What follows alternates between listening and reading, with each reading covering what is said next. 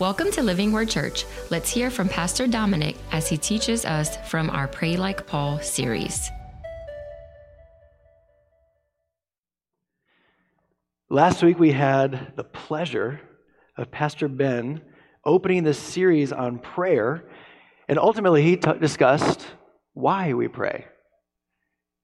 This morning we're going to discuss how we pray. We pray to our Father, and we pray with dependency. So turn your Bibles to Ephesians. It's only half of one verse, but Ephesians chapter 3, verse 14. And as you're turning there, I'd like to compare two poems. The first poem was written by William Ernest Henley, and you've probably heard it before. I imagine you've heard both of these before. And it's called Invictus. Y'all know what I'm talking about? It opens like this. As he opens his theme, out of the night that covers me, black is the pit from pole to pole. I thank whatever gods may be for my unconquerable soul. And in the second stanza, he talks about how he stands firm in life's unpredictable circumstances. In the third stanza, he talks about how he's fearless when he faces off with death. And then he closes with his life motto, it matters not how straight the gate, how charged with punishments the scroll. I am the master of my fate. I am the captain of my soul. Now let's compare that tone. Let's compare that heart to another poem. And this is one I'm sure you've read before. One night a man had a dream. He dreamed he was walking along the beach with the Lord. Across the sky flashed scenes from his life. For each scene he noticed two sets of footprints in the sand. One belonging to him and the other to the Lord. When the last scene of his life flashed before him, he looked back at the footprints in the sand. He noticed that many times along the path of his life, there was only one set of footprints. He also noticed that it happened at the very lowest and saddest times in his life. This really bothered him, and he questioned the Lord about it. Lord, you said that once I decided to follow you, you'd walk with me all the way. But I've noticed that during most of the troublesome times in my life, there's only one set of footprints. I don't understand. Why, when I needed you most, would you leave me? And the Lord replied, my son, my precious child, I love you. I would never leave you. During your times of trial and suffering, when you see only one set of footprints, it was then I carried you. The first person is trusting in his own fortitude. I've got this. This all comes down to how strong I am in the face of life and in the face of death. And the second is completely dependent. Which of these attitudes do you think pleases God? Which of these attitudes opens up the door for relationship? Which of these attitudes can truly endure real suffering? And for our theme this morning, which of these attitudes can really find rest? You ever been to Disney World? Have you ever seen those poor parents that traveled from the other side of the world and spent like a year's salary to get there with their little kids? And this turned out to be the worst experience of their lives. The problem is they brought their kids. Husbands, take your wives to Disney World and have a blast. Hire a babysitter. You're spending enough money anyway. But you see the kids dragging, they're pulling the parent, right, all over the place, right? And the kids all yank, and the parent, you see, they look exhausted, and the kid's pulling and pulling. But then fast forward to the fireworks at night, and where's the kid? He's like unconscious, and the father's like dragging him like this, right, as he holds the kid. So many times in our prayer, we're just like that. We're trying to pull God wherever we want to go. This is shiny. This looks fun. This is what I want. And we're pulling. How exhausting is that? When we spend our whole lives, every minute of prayer, pulling our Father. You know where we actually find rest? When we actually find rest is when we depend on Him. When we rest in Him, when we let Him carry us. And we trust that He is already going someplace that's better than what we think and see. Ephesians chapter 4, verse 14, it's so simple. Paul says, "For this reason I bow my knees before the Father." That's where we're stopping this morning. For this reason I bow my knees before the Father. How do we pray? We pray to our Father.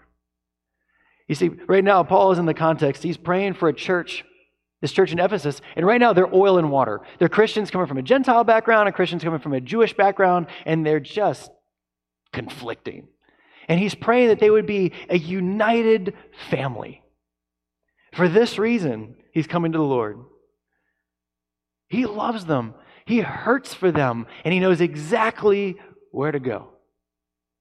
Paul is sitting in chains in Rome, but he still knows exactly where to go. For this reason, I bow my knees before the Father. How do we pray? We pray to our Father. He doesn't approach God as a friend relationship. He doesn't approach God in the relationship of a sibling. He doesn't approach God in the relationship of a spouse. He approaches God in a very specific relationship that is from cover to cover, saturating his revelation to us. He comes to God as a son, comes to his Father. This is a doctrine in Scripture that we downplay. It's like we take everything else in Scripture and we take our fathership of God and we add it to it. When in fact, the fathership of God and our being in his family is the foundation that everything stands on. We have nothing apart from being a part of the family of God. Everything that Christ earned for us on the cross was so that we could be in his family, so that we could have God as our Father. Everything rests on this. This is how Jesus even teaches us to pray. Pray like this: Our Father, who's in heaven, may your name be made holy. Knowing God as our Father is the climax of God's redemptive work in humanity. It cannot be overestimated. How does God become our Father? That's so beautiful. So Paul is writing in Rome, or writing to the Romans in Rome, and in his day, there was a rash of children dying. So it became very popular for wealthy families who wanted to have an heir to adopt. Adoption was becoming a very popular thing, so that they had someone that could inherit the family's goods and carry the name to another generation. Now, there was a process about this adoption. The man who wanted to adopt would find this boy. He would choose this boy to adopt him, and he would take him to a panel of witnesses who were validating that this was happening. And after the panel of witnesses, the father would go to everyone the young man owed money to and pay off his debts. Starting to get chills? And then he would take and sign the documents of heirship. All of his belongings were going to this son. And if at some point along the way the father had another child, another son, he would not displace the adopted one. They would become co-heirs, equal. In every way, when this boy went home, he was going home to a family recognizing him as a blood son of the Father. And then Paul writes this in Romans chapter 8. Romans chapter 8, verse 14. If you want, you can turn there fast. I think it'll be on the screen. For all who are led by the Spirit of God are sons and daughters of God. You do not receive the spirit of slavery, debt, to fall back into fear, but you have received the spirit of adoption as sons, by whom we cry, Abba, Father. The Spirit himself bears witness. A panel of witnesses. And with our spirit that we are children of God, and if children, then heirs. Heirs of God and fellow joint heirs with Christ. How do we come into God's family? He adopts us. He says, I pick you. Let me wipe away your debt. I'm bringing you home. You're going to live. You're my daughter. You're my son. And because of this relationship, everything else in our faith becomes possible. Every spiritual blessing in the heavenly places becomes possible. And I'll give you two, and then I'll just rapid fire a bunch of other ones to you that I would love to stop and look at scripture after scripture after scripture of why and how it connects to our family relationship. But I'll give you two right off the bat. The first is that because of this relationship, we have a relationship. Let me give you an illustration. Imagine we're going back into the days of kings and queens and knights in shining armor. Imagine this banquet hall, and it's enormous. And it's full, there's a long table, and it's full of dignitaries and princes and governors, everyone who's the who's who. But down at the end of the table down there sits the great king. And there's hustle and bustle, and people are talking and they're eating, but at the same time, everyone is on edge. If the great king stands, everyone quickly stands. If he sits down, everyone sits down. If he speaks, they all listen and get quieter because they want the reputation. They want to be favored by the great king. And as you're sitting there and you're watching all of this, suddenly at the end of the hall on this side, the little door opens. The big door opens like that. It wasn't open long enough for a human to come through. It catches your attention. And then suddenly between shoulders, you just see fluffy hair. Right? Between those shoulders. And suddenly at the end, the great king smiles. And he bends over a little bit and lifts a child up into his lap. And everyone gets quiet. Why? What access does this child have? Everyone else is on edge. They all want to have this great favor of the king, and yet this child bypasses all of them to climb in to their father's lap. Because of what Christ has done, because of our adoption, we have a relationship, and it's that relationship that we grow in for the rest of our lives and for eternity.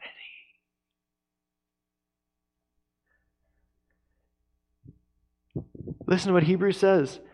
Hebrews 4:16, let us with confidence draw near to the throne of grace, that we may receive mercy and find grace to help in time of need. That sounds like prayer to me.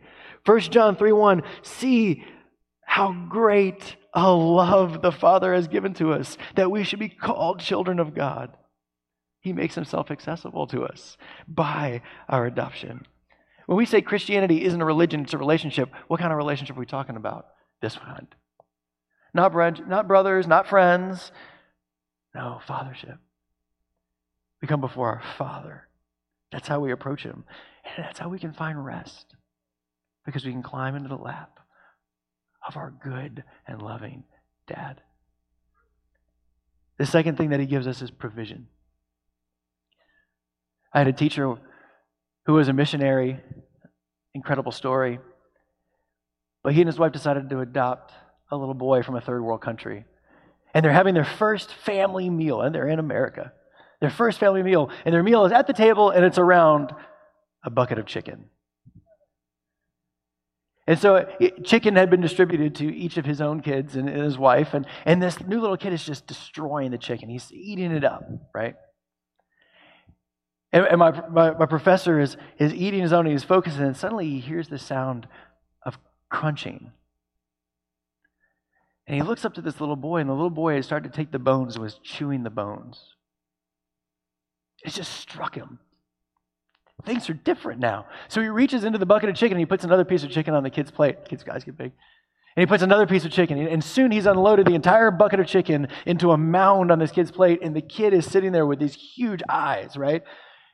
And then he looks over, and he points at him, and he goes, I adopted you.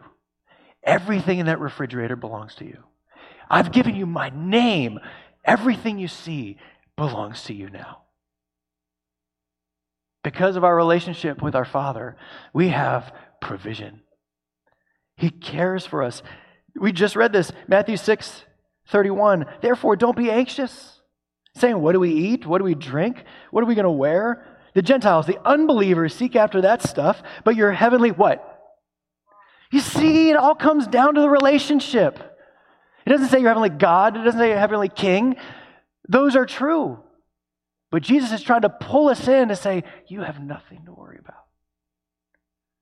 Your Heavenly Father knows what you need. But seek first the kingdom of God and His righteousness, and all these things will be added to you. Later in the Sermon on the Mount, he reads again, or Jesus preaches again, for which of you, if his son asks for bread, would give him a stone? If you then, who are evil, know how to give good gifts to your children, how much more your Father who is in heaven gives good gifts. Like sometimes we read Scripture desensitized to this, and yet it is the most critical, foundational truth that we can have. When you pray, we're praying to our Father. Take for a second, let's create a scale up here, right? Let's scale. Let's put on this side of the scale every weight you came in with. Right here. Here's the prayers for healing. Here's the relationship that is just broken and won't be healed. Right here is the fears for the future, the financial problems, everything. Let's tip this scale. Let's throw everything we have onto this side of the scale. Go ahead, imagine it. What's on the side?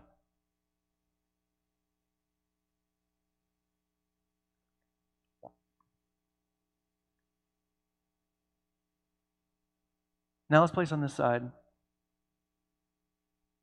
what our Father has at His disposal for His children.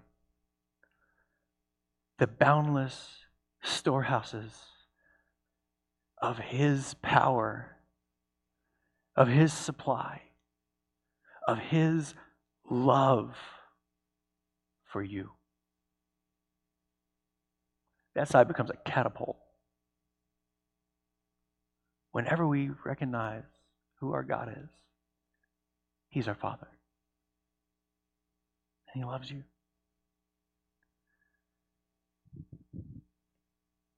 He gives us relationship and He gives us provision. Let me just rapid fire some things. There's scriptures for every one of these, and it's so beautiful. Because of our adoption, we have a family right here, the body of Christ. We have protection from evil. We have a new identity in His name. We have training for godliness.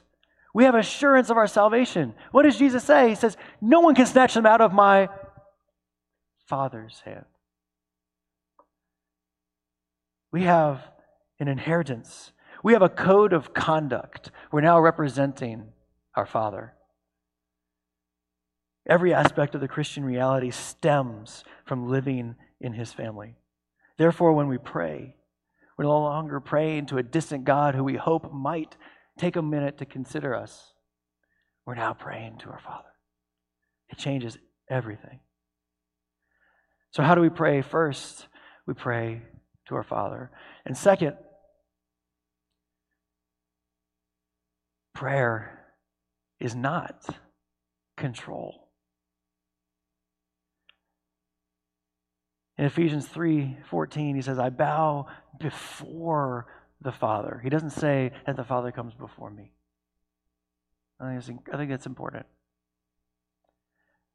Yeah, I'll be honest, I've changed a lot over the past years. I used to pray for something, and if I didn't receive it, step 2 was pray with deeper fervency, pray harder, pray with more emotion. Step 3 was if quality doesn't work, try quantity. Just pray constantly and constantly for this thing. And if quality and quantity doesn't work, let's build up some voices. Let's get everyone that I can think of to come and pray for this thing for me. And if I really wanted to amplify my voice in heaven, I might pray and fast, or I might give a target offering. I might find target scriptures. And before I get escorted by the elders off the stage, I want to say that all of those things are good. All those things are biblical and they honor God. But I'll tell you what was sinful. What was sinful was my heart. It was my heart that I was trying to move God to my will with those things. With things that God gave us to trust Him, I'm trying to use to control Him. Prayer is not control. Remember how Jesus teaches us to pray? Our Father in heaven, may your name be made holy, your kingdom come, your will be done on earth as it is in heaven. This has never been about my will. Prayer isn't getting our will into heaven. Prayer is giving heaven's will into us. It's a surrender. It's a dependency.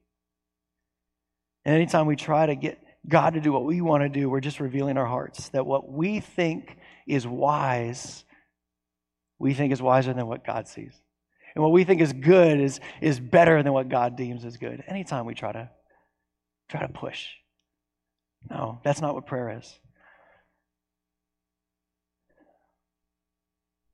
Matthew 6:7, Jesus exposes this very thing. He says, when you pray, do not heap up empty phrases as the Gentiles, unbelievers, do. For they think that they will be heard for their many prayers. So what's their strategy? Heap up prayers again and again and again and again. Why? What's their heart motive? Because they want to get what they want. How can we know their heart motive? Because Jesus compared them to Gentiles, unbelievers. Who's he comparing them to? He's comparing them to idol worshipers.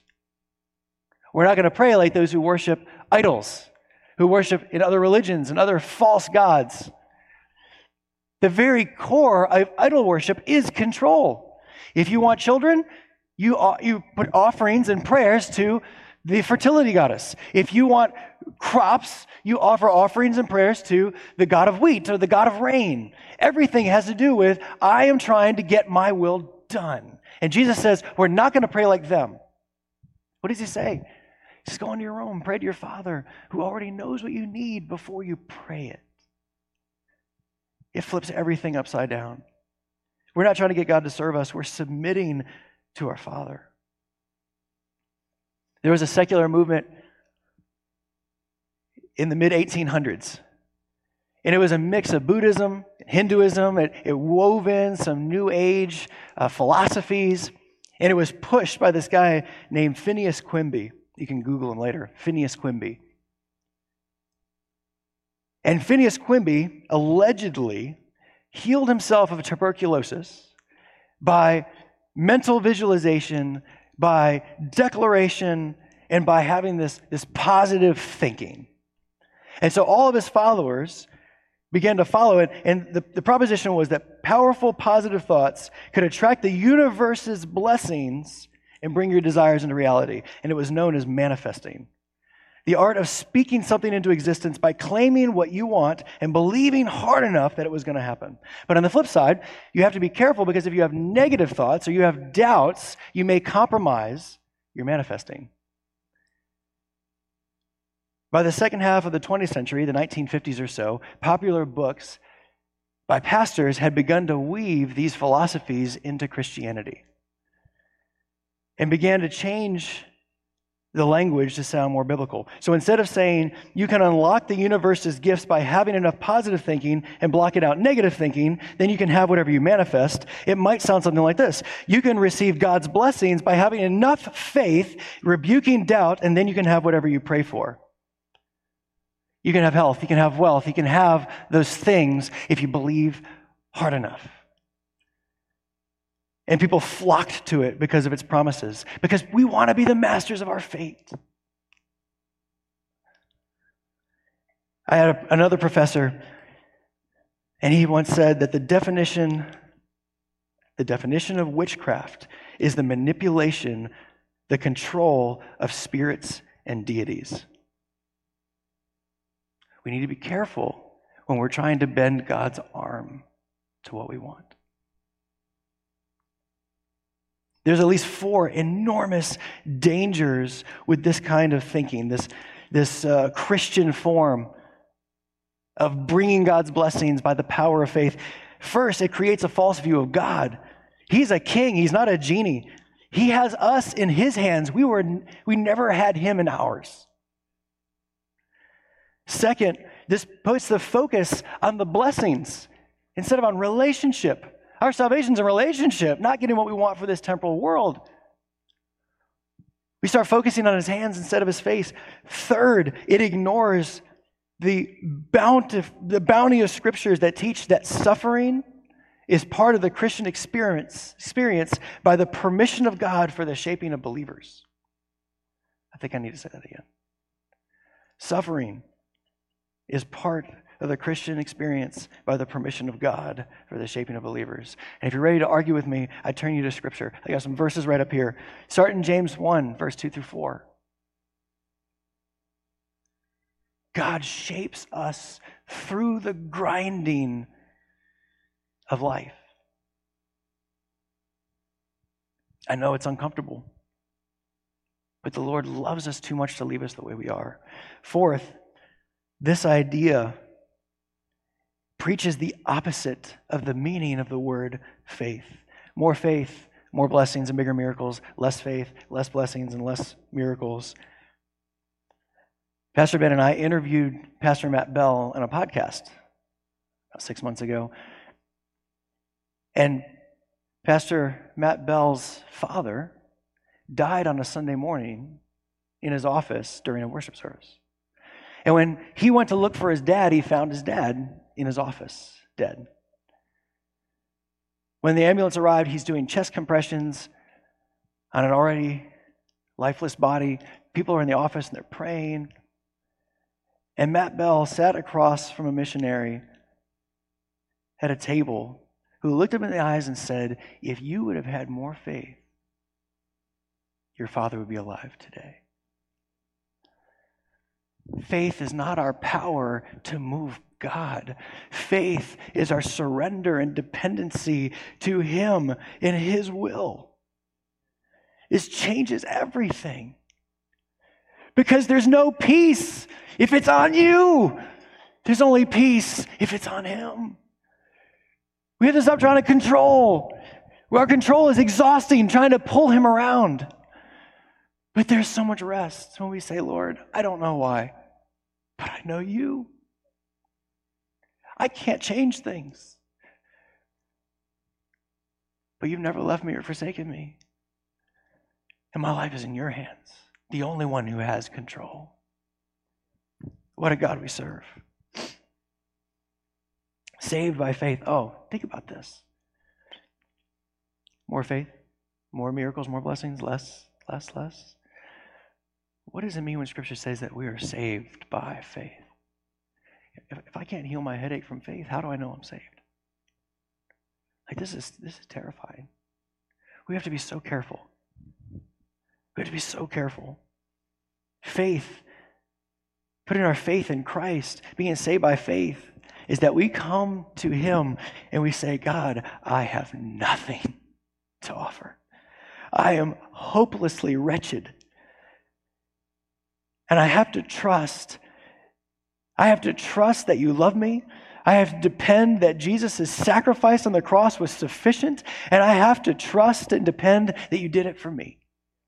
That's salvation.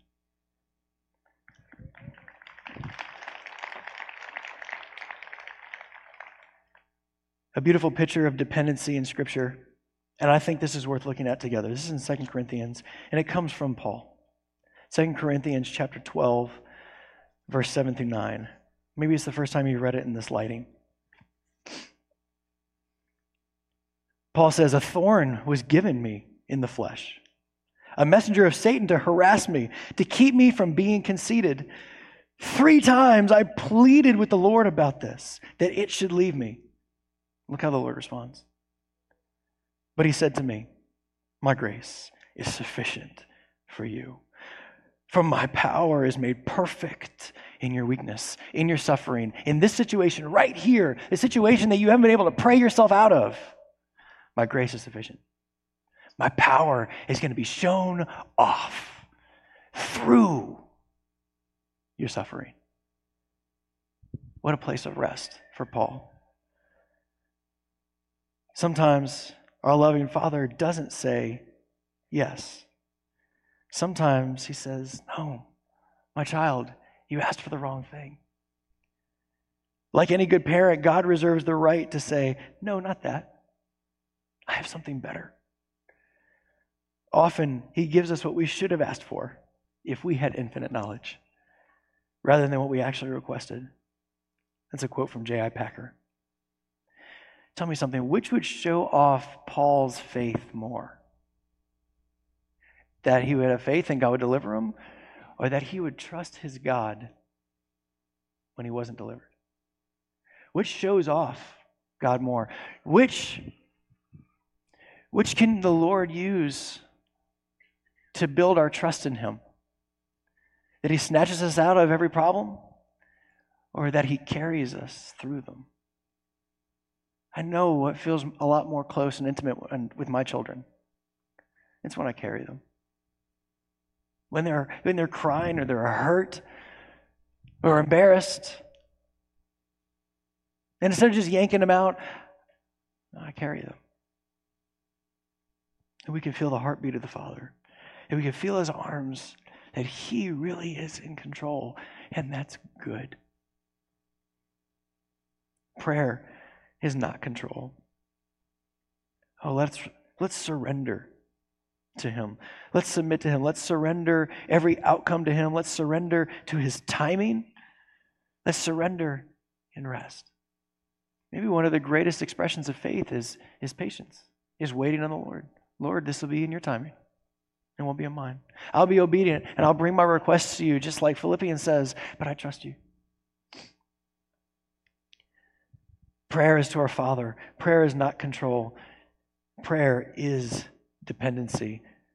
Here in Ephesians, we have the opportunity to peek in on Paul in one of the most intimate moments. Paul is in his prayer closet. His prayer closet contains a Roman soldier and chains. And we get to see how he prays. And we get to see and hear what he says. And where do we find him? We find him on his knees before his Father. This is unique. Jewish men didn't pray kneeling. They prayed standing. But Paul is taking this posture of submission, of surrender, of humility. Now, whether we physically bow, that's secondary. What matters is that we bow in our hearts, that we submit to him in here.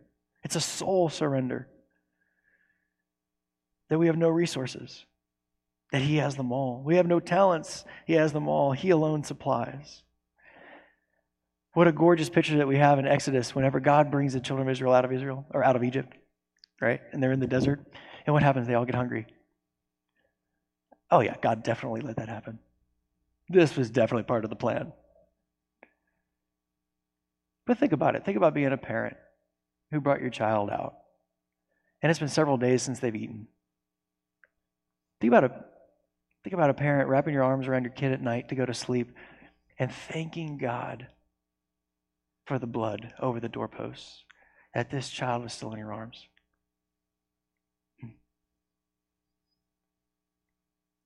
And then suddenly, this herald comes into your camp and says that God spoke. God has promised bread from heaven. And the herald's out there and he's like, we don't even know what it is, but it's out there. And here's God's command about it. God says that you're only to go out and collect enough for today, not enough for tomorrow. The only exception is the day before the Sabbath. Collect twice as much. But today, collect enough for today. And so you as a parent, think about that. Think about taking your hungry child and you're going out and there's a hustle and a bustle where everything used to be quiet. And you're going out into the desert, into the wilderness, and there's this weird flaky stuff, but it tastes like it has honey and coriander seed, and your kid's like eating it off the ground. You're like, oh my goodness, what is this? Who is this God that we serve? And so you fill up a bucket and you fill up just enough for yourself and you fill up just enough for them, but then you look over at your child and you think to yourself, I've heard him cry in hunger too many times over the past week. No, I'm gathering enough for tomorrow too, just in case. And so you fill up your jar, right? And you go home and you eat like kings. Yeah! But the next morning you open the jar and it's full of worms and rotted and smelly. Why? Why is God doing this? He's teaching them something. He's teaching them about himself. He's teaching them about how to follow their Father. He's teaching them dependency. Day by day, dependency. How does Jesus teach us to pray? Give us today, this day, our daily bread. Jesus intends for us to think back to Exodus when he says that. Give us today. Prayer is dependency. Prayer is every day coming to him saying, Lord, I don't have the strength, but you do. I'm coming to you today. I surrender my day to you. I surrender my needs to you.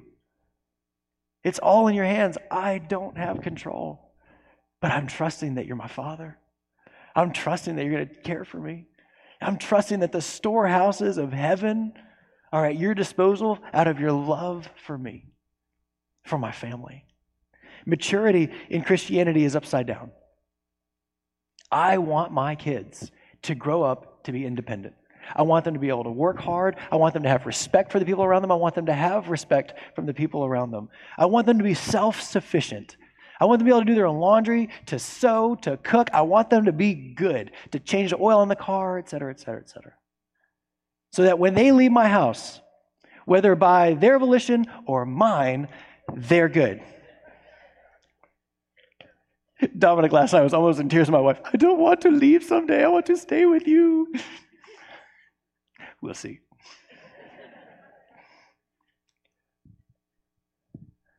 But in Christianity, it's upside down. In fact, we come to God as new believers, independent and self-sufficient. And we grow in surrender and sacrifice. And we grow in dependency. And what does Jesus say? They brought kids to him. And he says, don't send them away. For theirs is the kingdom of heaven. Why? Because these children are angels and pure? No. Children are a mess. They're sinners who need Jesus. If you don't believe me, I'll take my wife on a date night. You can have 5. No, it's because children are absolutely dependent. Never once have my children woken up in the morning and said, I wonder if my parents will care for me today. I wonder if they'll feed me today. Never once. It's entirely dependency. That is the life of a mature believer, is to know we have nothing and to put everything at his feet. How different is this from the messages of the world? Trust a different religion. Trust technology. Trust the next election. Trust this self-help podcast. Trust some sort of raise in your job. Trust a therapist. Trust the dish soap commercial. Trust anything and everything that looks stable. But Acts 17:28 says, in him we live. In him we move. In him we have our being. All God has to do is shut his mouth of the breath of life, and we become nothing.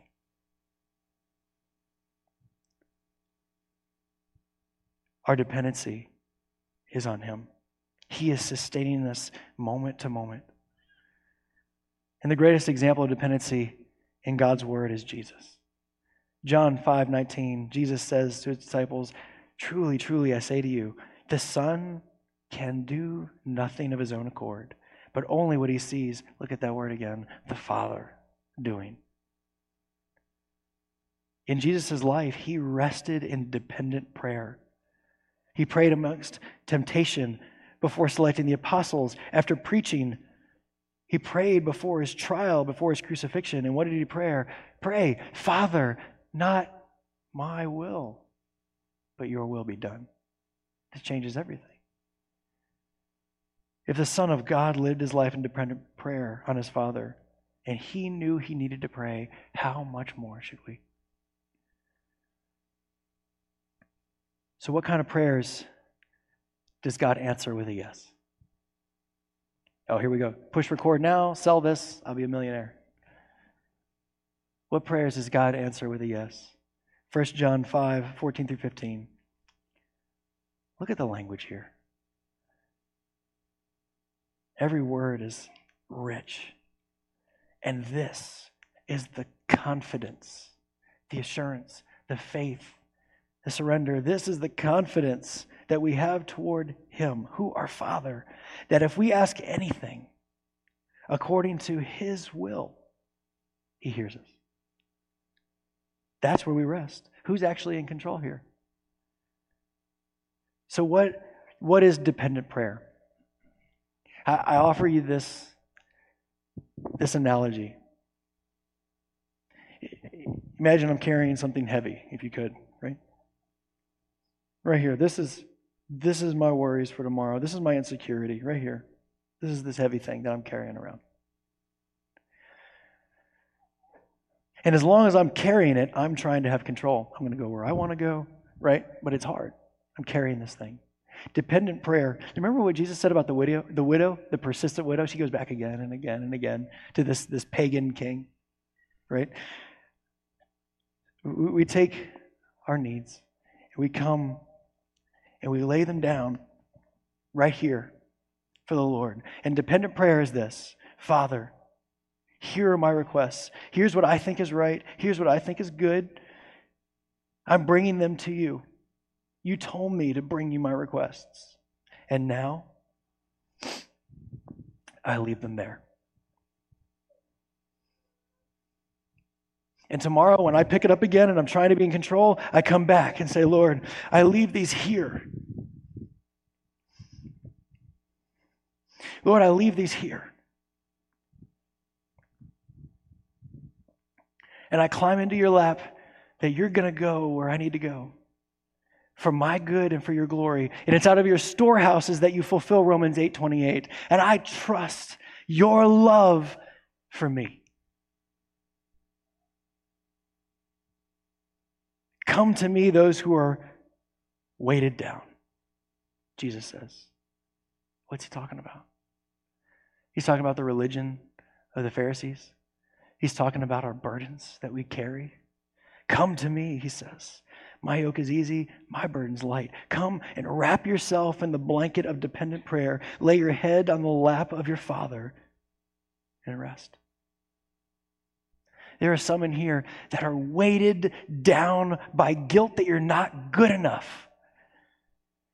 Rest in the relationship that you have with your Heavenly Father. There are some in here who are exhausted from fighting for control. Rest in dependency on the faithfulness of your Father. And there are some in here who are twisted with anxiety over unanswered prayers. Rest in submission to an all-knowing, loving, sovereign Father. Oh, what a peace we often forfeit. Oh, what needless pain we bear. All because we do not carry everything to the Lord in prayer. Are we weak? Are we heavy laden, cumbered with a load of care? Our precious Savior is still our refuge. Take it to the Lord in prayer. Living Word, who will you be today? Will you be the captain of your own ship? Will you be the son or daughter of your Father?